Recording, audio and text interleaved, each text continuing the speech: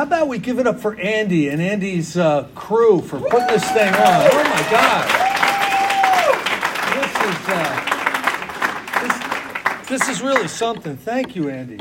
My name is Chris. I am an alcoholic. I'm really grateful to be here. There's something going on out in this area. I've been out here a couple of times, and I always enjoy it.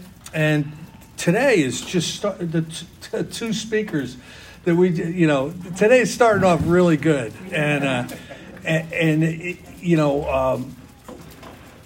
I'm really, really happy to be a part of this. Now, my job today is going to be to talk on step 4. Step 4. Here's how I see step 4 today. I see step 4 and 5 as incredibly deep today. Like when I first approached step 4 and 5. It was about, I'm mad at Harry, because of this, and, I'm afraid of the police. Yeah, I look into the spiritual principles and exercises of step 4 today, and they hit me where I am with, multiple decades of recovery, and it truly is kind of amazing. I want to tell you a little bit about my alcoholism so you know that I'm in the right room. I drank, and it was of concern to a lot of people that I was drinking around. From the get-go, I understood that I drank different than most of the people that I was hanging out with. I was always the drunkest guy. I was always the person that was in trouble. I was always the person that passed out. It was a mess, and I had a relationship with alcohol. The very first time I got drunk, it was me and two of my buddies, and we decided we were going to cut school and we were going to go back to my house and we were going to get drunk. This is going to be cool. I'm like 13, and we do that. We go back to my house. I pull out a dusty bottle of Four Roses liquor, and I pour out 3 water glasses of warm Four Roses. To this day, I would have a Pavlovian retching response if you put that underneath my nose, because what happened next was not good. But what happened was we all sat down, we started drinking, and the two guys that I was with had, I suppose, what would be a normal reaction to alcohol. I don't know anything about that. But they had 2/3 of their glass and they pushed it back. They had had enough. Now, what happened to me was I finished my glass, I grabbed their glasses, I did as much damage to the bottle as I possibly could, and I came to in a field with like 6 missing hours. It was my first blackout. I'm 13 years old. I go into a blackout drunk. Any blackout drinkers in here? Yeah, look at those hands. So this recording is going to go back to my home group. So I want to make the announcement that all 1,200 people here raised their hand. Now, so blackouts are disconcerting, aren't they? Like, where was I? How did I get to Topeka? To get to Topeka, and where's my other shoe? And from the get-go, that's kind of how I drank. So right out of the gate, I started to figure out I've got to learn how to manage this alcohol, right? So I'm not going to drink Four Roses anymore. I'm going to, I've got to look around. I got to figure out how to make this work, because not drinking was immediately out of the question for me, because alcohol did something for me. I only realize it looking back in retrospect, but I was disconnected in a way that was very profound from you, from my world, from the spirit. There was a disconnection there. And what happened with that disconnection is it gave me a toxic experience of self-consciousness. I believe at heart that's what alcoholism is. It's a toxic experience of self-consciousness. And why I think that way was I was always uncomfortable with myself and my environment from kindergarten on. Right? I never felt connected to. I was always worried. Like, well, what are they going to say? Maybe they're going to pick on me. Oh, I hope they don't call me for an oral report. Oh, the cops are behind me. Oh, yeah. I mean, just everything was this experience of self-consciousness. And when I picked up that bottle of Four Roses whiskey, it was the first time I was free of that. It's on now. This is great. This is great. You're my two new best friends. This is the coolest place. It's the coolest time. We're going to do this tomorrow. I felt larger than life. All that self-centered fear was off me.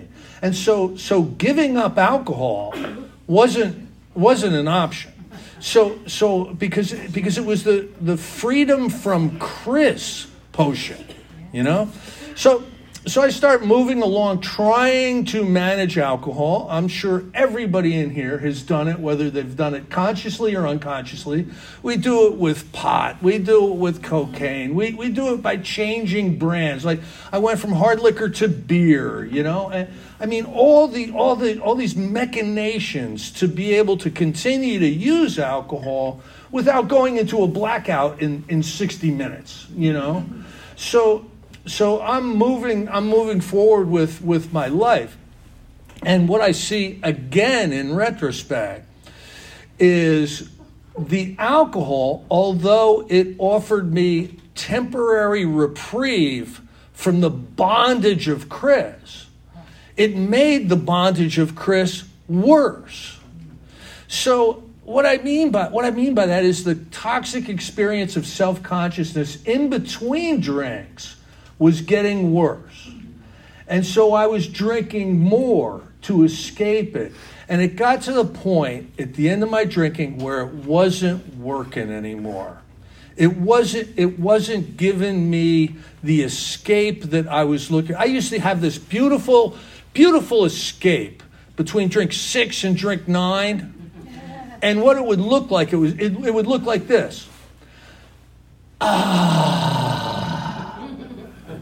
And alcohol stopped doing that for me. Instead, what I was turning into was a psychotic lunatic, which ruins the atmosphere, anywhere you are when you try to kill people and stuff, They don't like it. So it got to the point where there just wasn't anything left in alcohol, but now I'm so deep into it, I can't separate from it. I would come to in the morning wearing the clothes that I had passed in the night before. I'd stagger, up to the bathroom because I got to be at work in half an hour. I'd throw some water on my face, do a couple vomiting calisthenics, stagger out to my $100 car and go off to my terrible job. And the whole time, for years I used to think that I had hangovers. But looking into it more deeply, what I've found is I wasn't suffering from hangovers. I was suffering from alcohol poisoning. Like when you're in toxic end-stage alcoholism, it's not a little hangover, You don't take a couple of aspirin and everything's good. No, you've compromised your biomechanics with ethyl alcohol. And so I'd stagger off to work. I'd drive off to work, swearing to God that today's the day. Today's the day I'm going to give up drinking. I'm going to give it up. I mean it. Listen, I know I've said this 973 times, but there's something different about this time. I mean it this time. And if you'd put a lie detector on my wrist and ask me, Chris, are you going to give up drinking today? Yes. That needle would go. This guy's telling the truth. Las Vegas would put odds on it that I'm never drinking again. But what would happen is slowly over the course of the day, I'd get rehydrated. I'd get half a sandwich down. It was a terrible day at work. They were all terrible. And quitting time's coming, and I'd start to say, that decision this morning about never ever drinking again. That's kind of an overreaction, I think, to this whole thing, and that decision might need to be modified, a little bit. As a matter of fact, I'm going to modify it right now by going to the liquor store. Now that's how deep I'm into alcoholism. Like, I swore I was not going to drink. That's a sane and sound decision. Knowing what I know about what alcohol does to me and the risks involved with that, not drinking is a sane and sound decision. How do I become insane over the day enough to drive right to the liquor store from work and start the whole cycle over again? That's alcoholism. They describe it in the book Alcoholics Anonymous as the obsession of the mind. You know, we don't have a sufficient defense against the first drink. We are powerless. So I've got this toxic experience of self-consciousness every single waking moment. You know, my thinking mind it's not in the now. It's rehashing, you know, things that had happened to me, you know, those bastards, you know. I can't believe, you know, that my boss said that, you know. And if I'm not caught up in all the turmoil and the resentment of the past, I'm caught up in the anxiety of the future. I know what's going to happen tomorrow. I'm going to go in, the boss is going to give me words, and I'm going to give him words back. I'm going to probably have to hit him, and you know, and if I hit him, you know, I'm going to lose my job, and then if I lose my job, I won't have any money, and you know, I won't have a place. I won't my driver's, you know, and this goes on constantly in my head. This being trapped in this experience of self-consciousness. And I'm an alcoholic, so my reaction is always going to be to find some alcohol and just to try to maybe quiet all those voices. Now I show up sober in Alcoholics Anonymous. What had happened was it was in between Christmas and New Year's of 1989. I was living with Mom, you know, because of just how amazing I could handle the world. You know, I'm 32 and, you know, back home with Mom.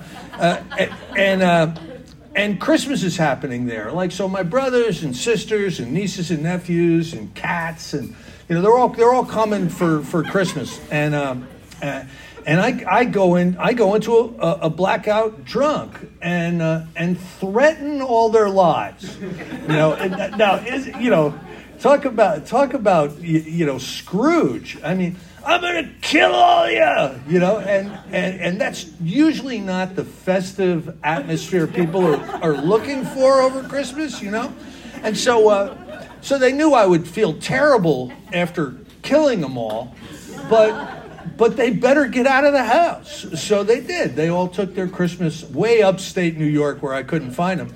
And I come out of this blackout, like, and I start making phone calls, like, where's everybody? You know, where is everybody? It was not good. And I started, and for 3 days I started to fish flop. You know, end-stage alcoholism, a lot of times what will happen is you'll be thrown into the delirium tremens. And if you've never experienced a delirium tremens, you know, that doesn't mean you're not an alcoholic. Only a small fraction of people do. But if you don't know what they are, I can describe them like this. Take terror, take convulsions, and take hallucinations, and put them all in a blender and press 10. You know, that's what the delirium tremens was. So for 2.5 days, I fish flopped on the floor, and there was animals running around, and there was maggots on me, and there was big things scratching on the house to come in, and I was hearing marching bands. You know, it was really not good. I came out of that. I'd had some exposure to Alcoholics Anonymous. I wasn't sure AA was going to work. I didn't think it would. But I had run out of plans. There was just no plans left for me. And I think each of us, during these moments of clarity, I think a lot of times what will happen is the grace of God will kind of direct us if we're open to it, if we're surrendered enough and done enough. The grace of God can become available.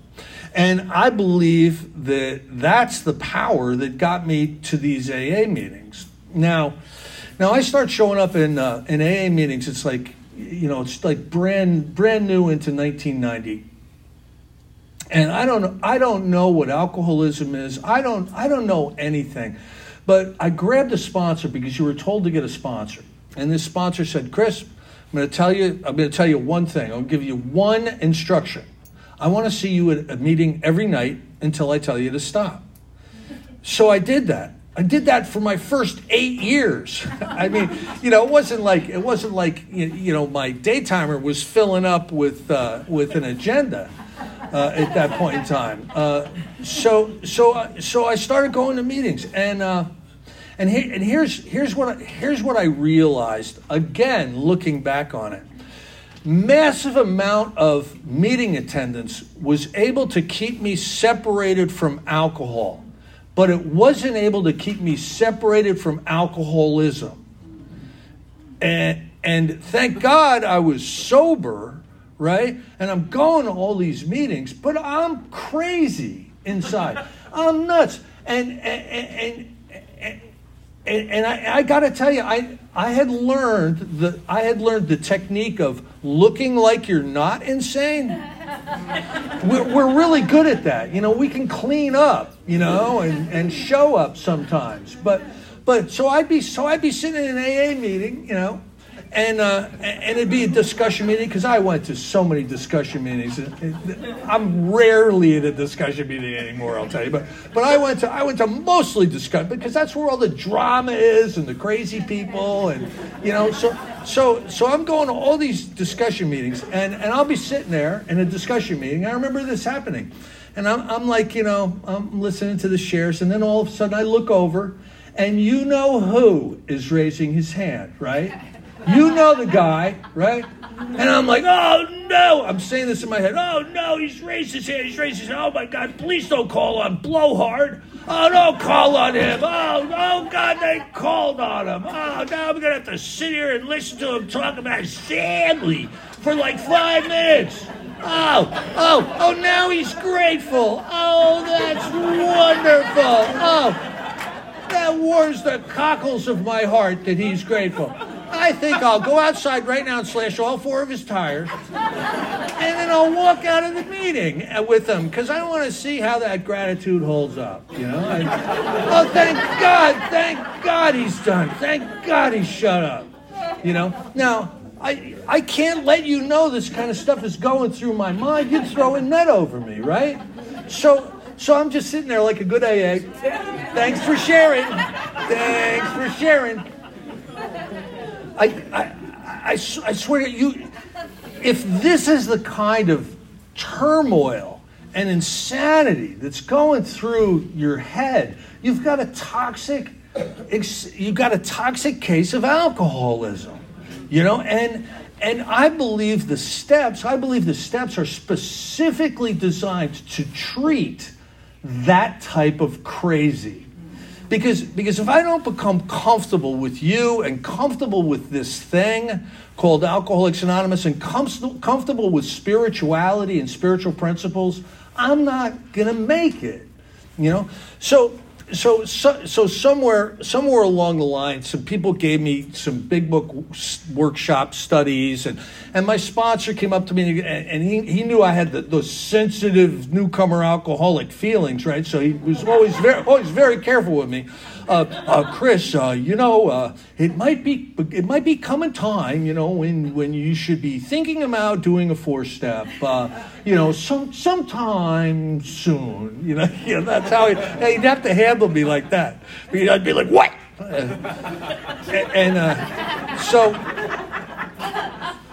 So it came time. It came time for me to look at it. Now, I said before that the fourth step and the 5th step, it'll hit you where you are. But it also has incredible value for wherever we are on the recovery spectrum. where it hit me in the beginning was I dumped things that I never thought I would ever admit to. Tallahassee 77. I put it all down on there, and I put down things that patterns of my behavior, and I put everything I possibly could on this, and then I went out with my sponsor, and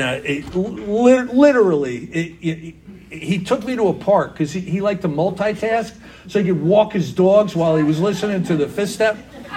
I do that myself today. I'm all about multitasking. Anyway, I have this thing. It was on 2 pieces of paper. I still have it today. The writing was so small, it would have been like -5 font. I can't even read it today with my. But there was a ton of stuff on a couple of pages, and I remember we're walking through the park. And I'm like, I resent my boss, Tallahassee, and I dumped all this stuff on him, right? And he's just walking the dogs, there's not a lot of reaction from him, like that's really unusual. Do you want me to speak louder? And at the end, he goes, is that it? And I go, yeah, that's it. And he goes, that's not so bad. We can work with that. And I was insulted. You know what I mean? Because I have to either be the worst or I got to be the best. You can't put me in the middle somewhere, And I thought, he'd be horrified with this stuff. He's like, and I started to hear some of his story, and he was right. He crashed more cars than me. So anyway, that experience, being as transparent and as authentic about my life as I could possibly be at that point in my sobriety, and sharing it with somebody was transformative for me. Because I walked into the park with my head down like, and I walked out with my head up. And it was the first time I felt like maybe I'm not such a pathetic scumbag. Maybe I have this illness called alcoholism. And a lot of these things are reactions from alcoholism and symptoms from alcoholism. Maybe I'm not really a bad person. And it was the first time I started to feel like that. Now in the 4-step, I later learned how to actually do a 4-step instead of just dumping a whole bunch of stuff on a paper, because I started to listen to some really, really good workshop people. So I learned that you kind of got to use the book Alcoholics Anonymous, instead of your own head. But listen, I come from a period of time where nobody was cracking the big buck. Nobody was taking sponsees over their house and taking them through the steps. It was unheard of in 1990. They would have called the cops if they heard somebody was doing that. It was just different. So anyway, I hear these workshop tapes, and they kind of broke it down for me. And so the 4th and the 5th steps that I had done from that period on were deeper, and they were more of a profound experience. So the first thing they asked me to look at is my resentment, and the funniest thing is I've worked with a lot of guys, and they'll go, "I'm not resentful at anybody." You're so resentful, you don't think you're resentful, So the first thing I need to look at is who and what am I angry at, right? I am really unhappy. And at core, my life has not worked out very well. I've lost, my driver's license, 9 cars in drunken blackouts, a whole family. I could give you the laundry list. Here I am with moms with a bad job and a $100 car, no money, and that I just can't take full responsibility for that. Not in a toxic experience of self-consciousness. So I'm mad at all of you because I'm not getting what I think I deserve. I'm not getting the fair breaks. You know, the world is not, offering me what it should. So I'm mad at everybody and everything. And it asks me to go really deep into this.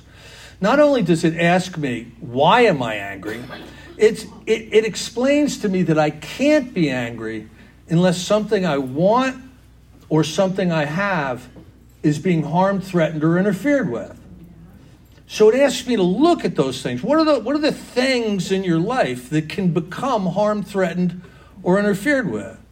And I look at that. And then there's a prayer, and then there's a line of demarcation, and it asks me to ask myself, putting out of the minds the wrongs others have done, where have I been selfish, dishonest, self-seeking, and frightened?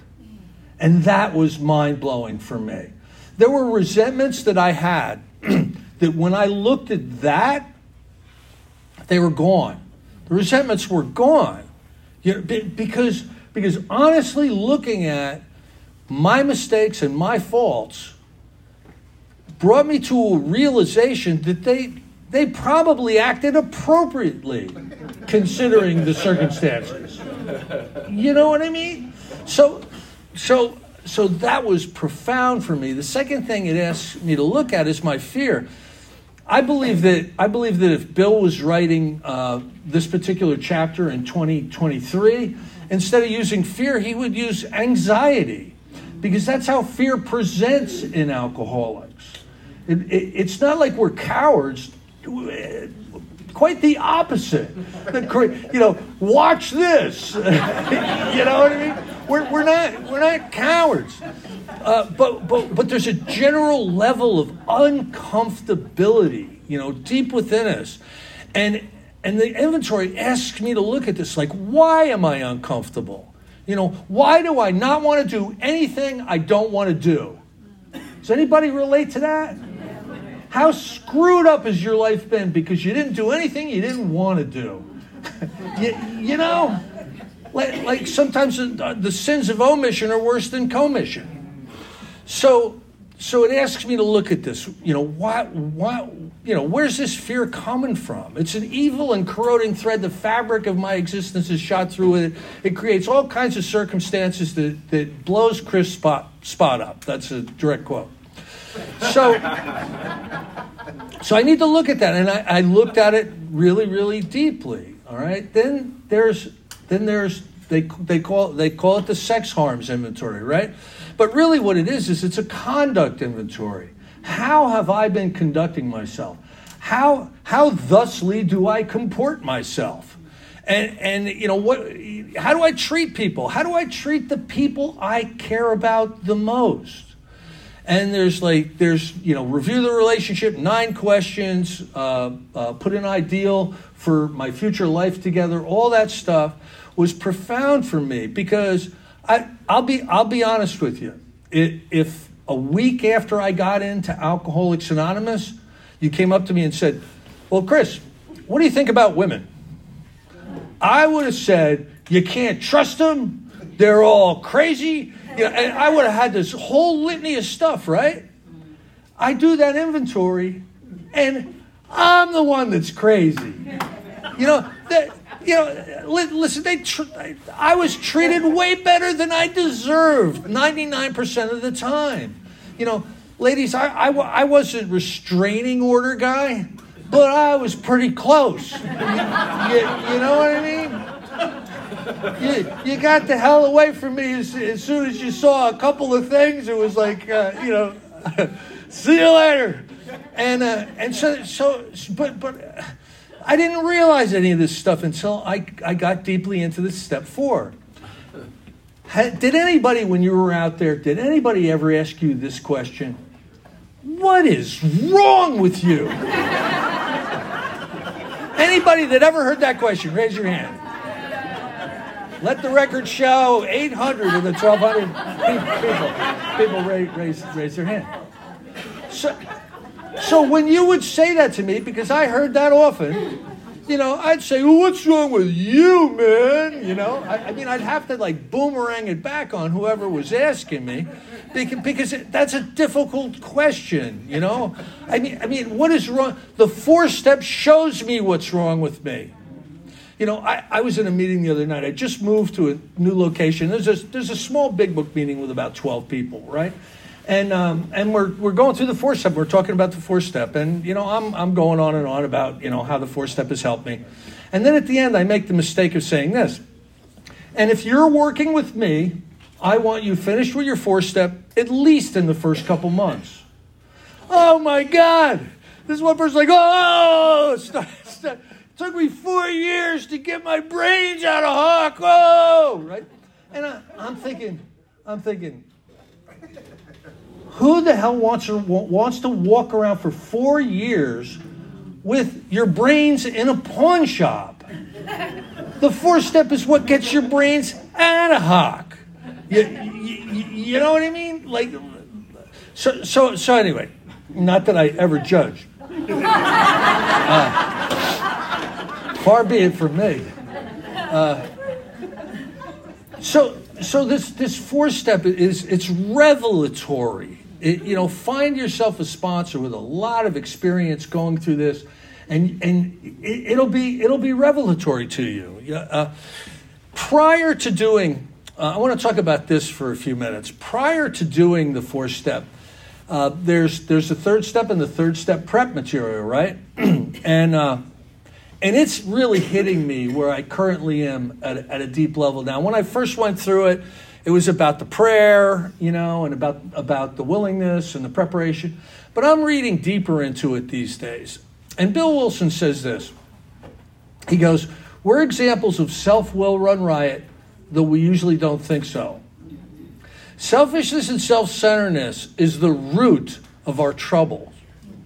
Self, manifested in various ways, was what had defeated us. Now, I think he was serious when he was talking about this stuff, right? And I'm thinking about this. I'm thinking, self has defeated us. What does that mean?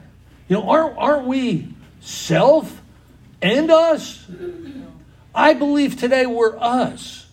And I believe self is a condition. That's what I believe. I believe it's a condition because I'm slowly recovering from it.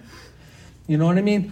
So there's this book. There's this book out there. I think it's called Chasing the Scream. And it talks, in this book, it gives an example of something that I found really fascinating. And this is the example.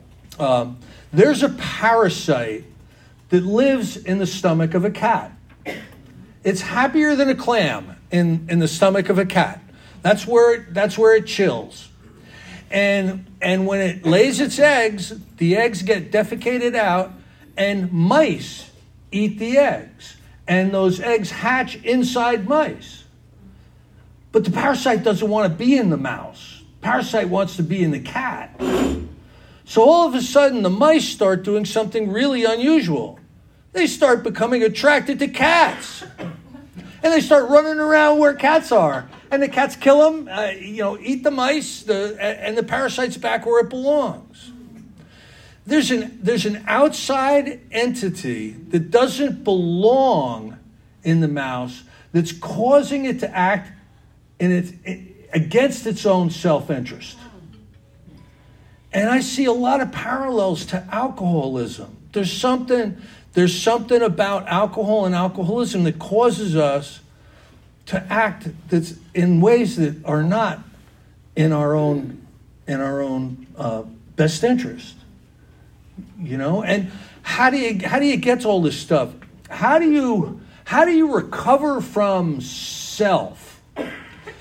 Bill talks about it, and there's no way of entirely getting rid of self without God's help. And I believe the whole program of Alcoholics Anonymous is based on this concept of an outrageously toxic self-experience.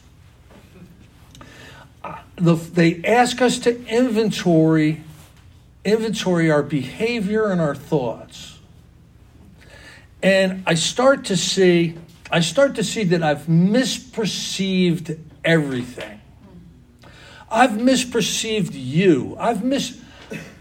My attitude and outlook on everything is being viewed through a prism of alcoholism and self-consciousness. And that's how I see my world.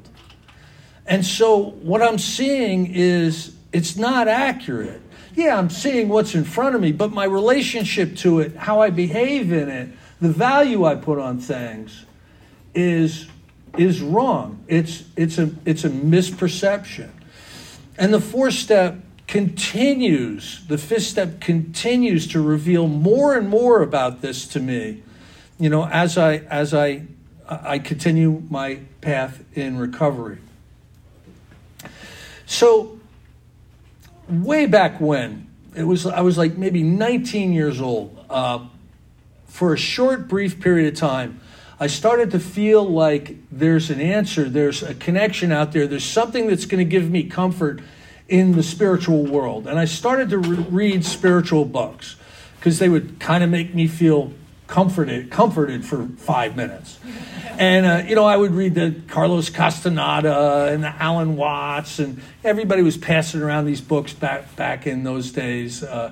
And somebody handed me this book. It was called In Search of the Miraculous. It was by an author named P.D. Ouspensky, who worked with Gurdjieff. I probably always pronounce that wrong. And in it, the whole book is talking about vibrations and talking about octaves and talking about resonance and dissonance in the spiritual world. And another thing that I think the fourth and the fifth step helps me to do is it helps me by showing me closer to what actually is. It enables me to change my perspective and change my behavior so that I can become more in harmony with my environment. I am telling you, I was in dissonance with everything and everybody when I was out there drinking. There was nothing I was harmonizing with. Today, I really truly feel that with an awakened spirit, that's the brass ring. With an awakened spirit, I'm much more in harmony with the world and the dynamics in relationships and understanding my true purpose here. And all that brings me to a profound sense of gratitude to be experiencing my life the way I'm experiencing it right here, right now, with you.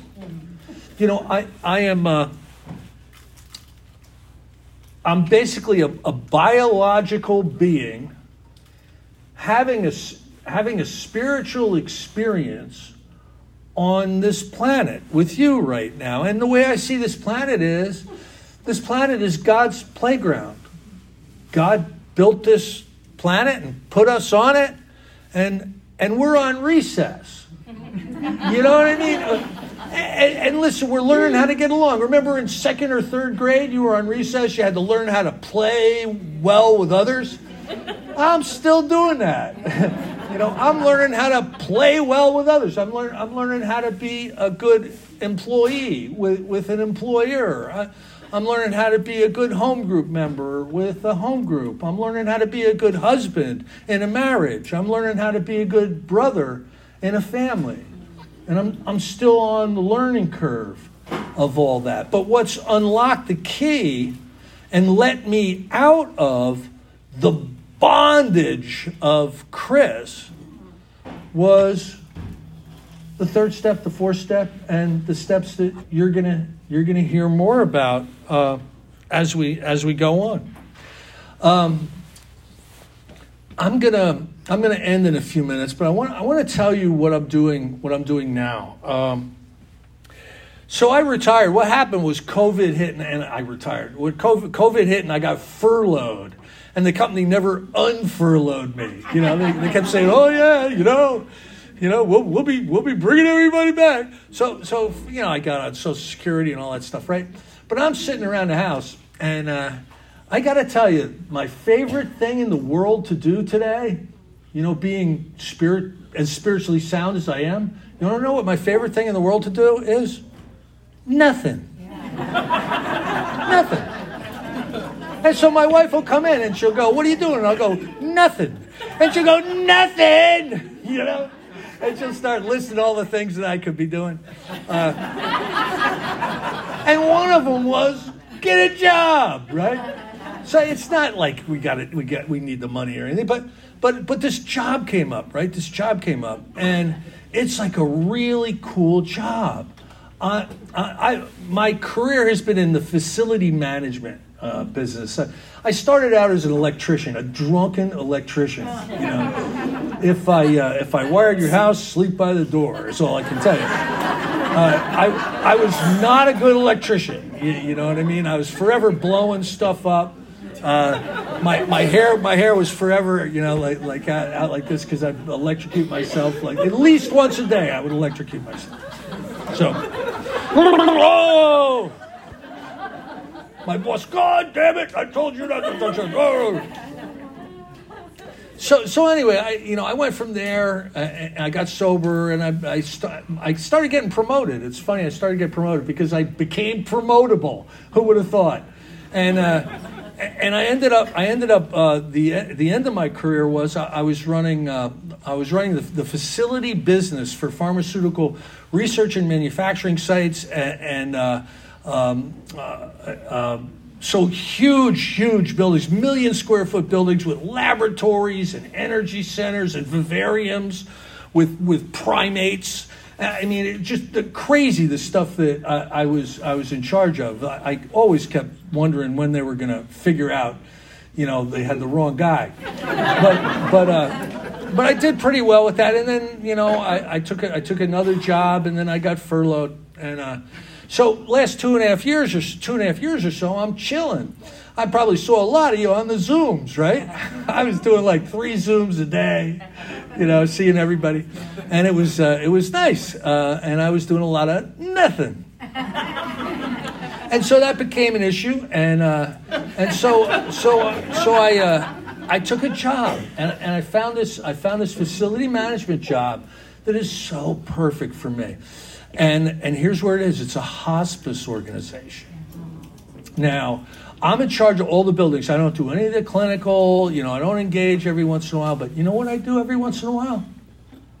I give somebody their last meeting. That's what I do. I did that last week. Now, we show up, and it's easy to spot us. Lung cancer, kidney disease, it's not, you don't have to be a brain surgeon, to spot us when we show up there. And a lot of the people that are coming in have been sober for years, but we do damage, folks. We do damage, and we pay for that damage sometime later. And I get to do that, and that's really a cool thing. I get to come out to Pennsylvania and hang with my buddies on a Saturday. And I've got a terrific sense of gratitude. I love Alcoholics Anonymous. I love all of you. Thank you, Andy, for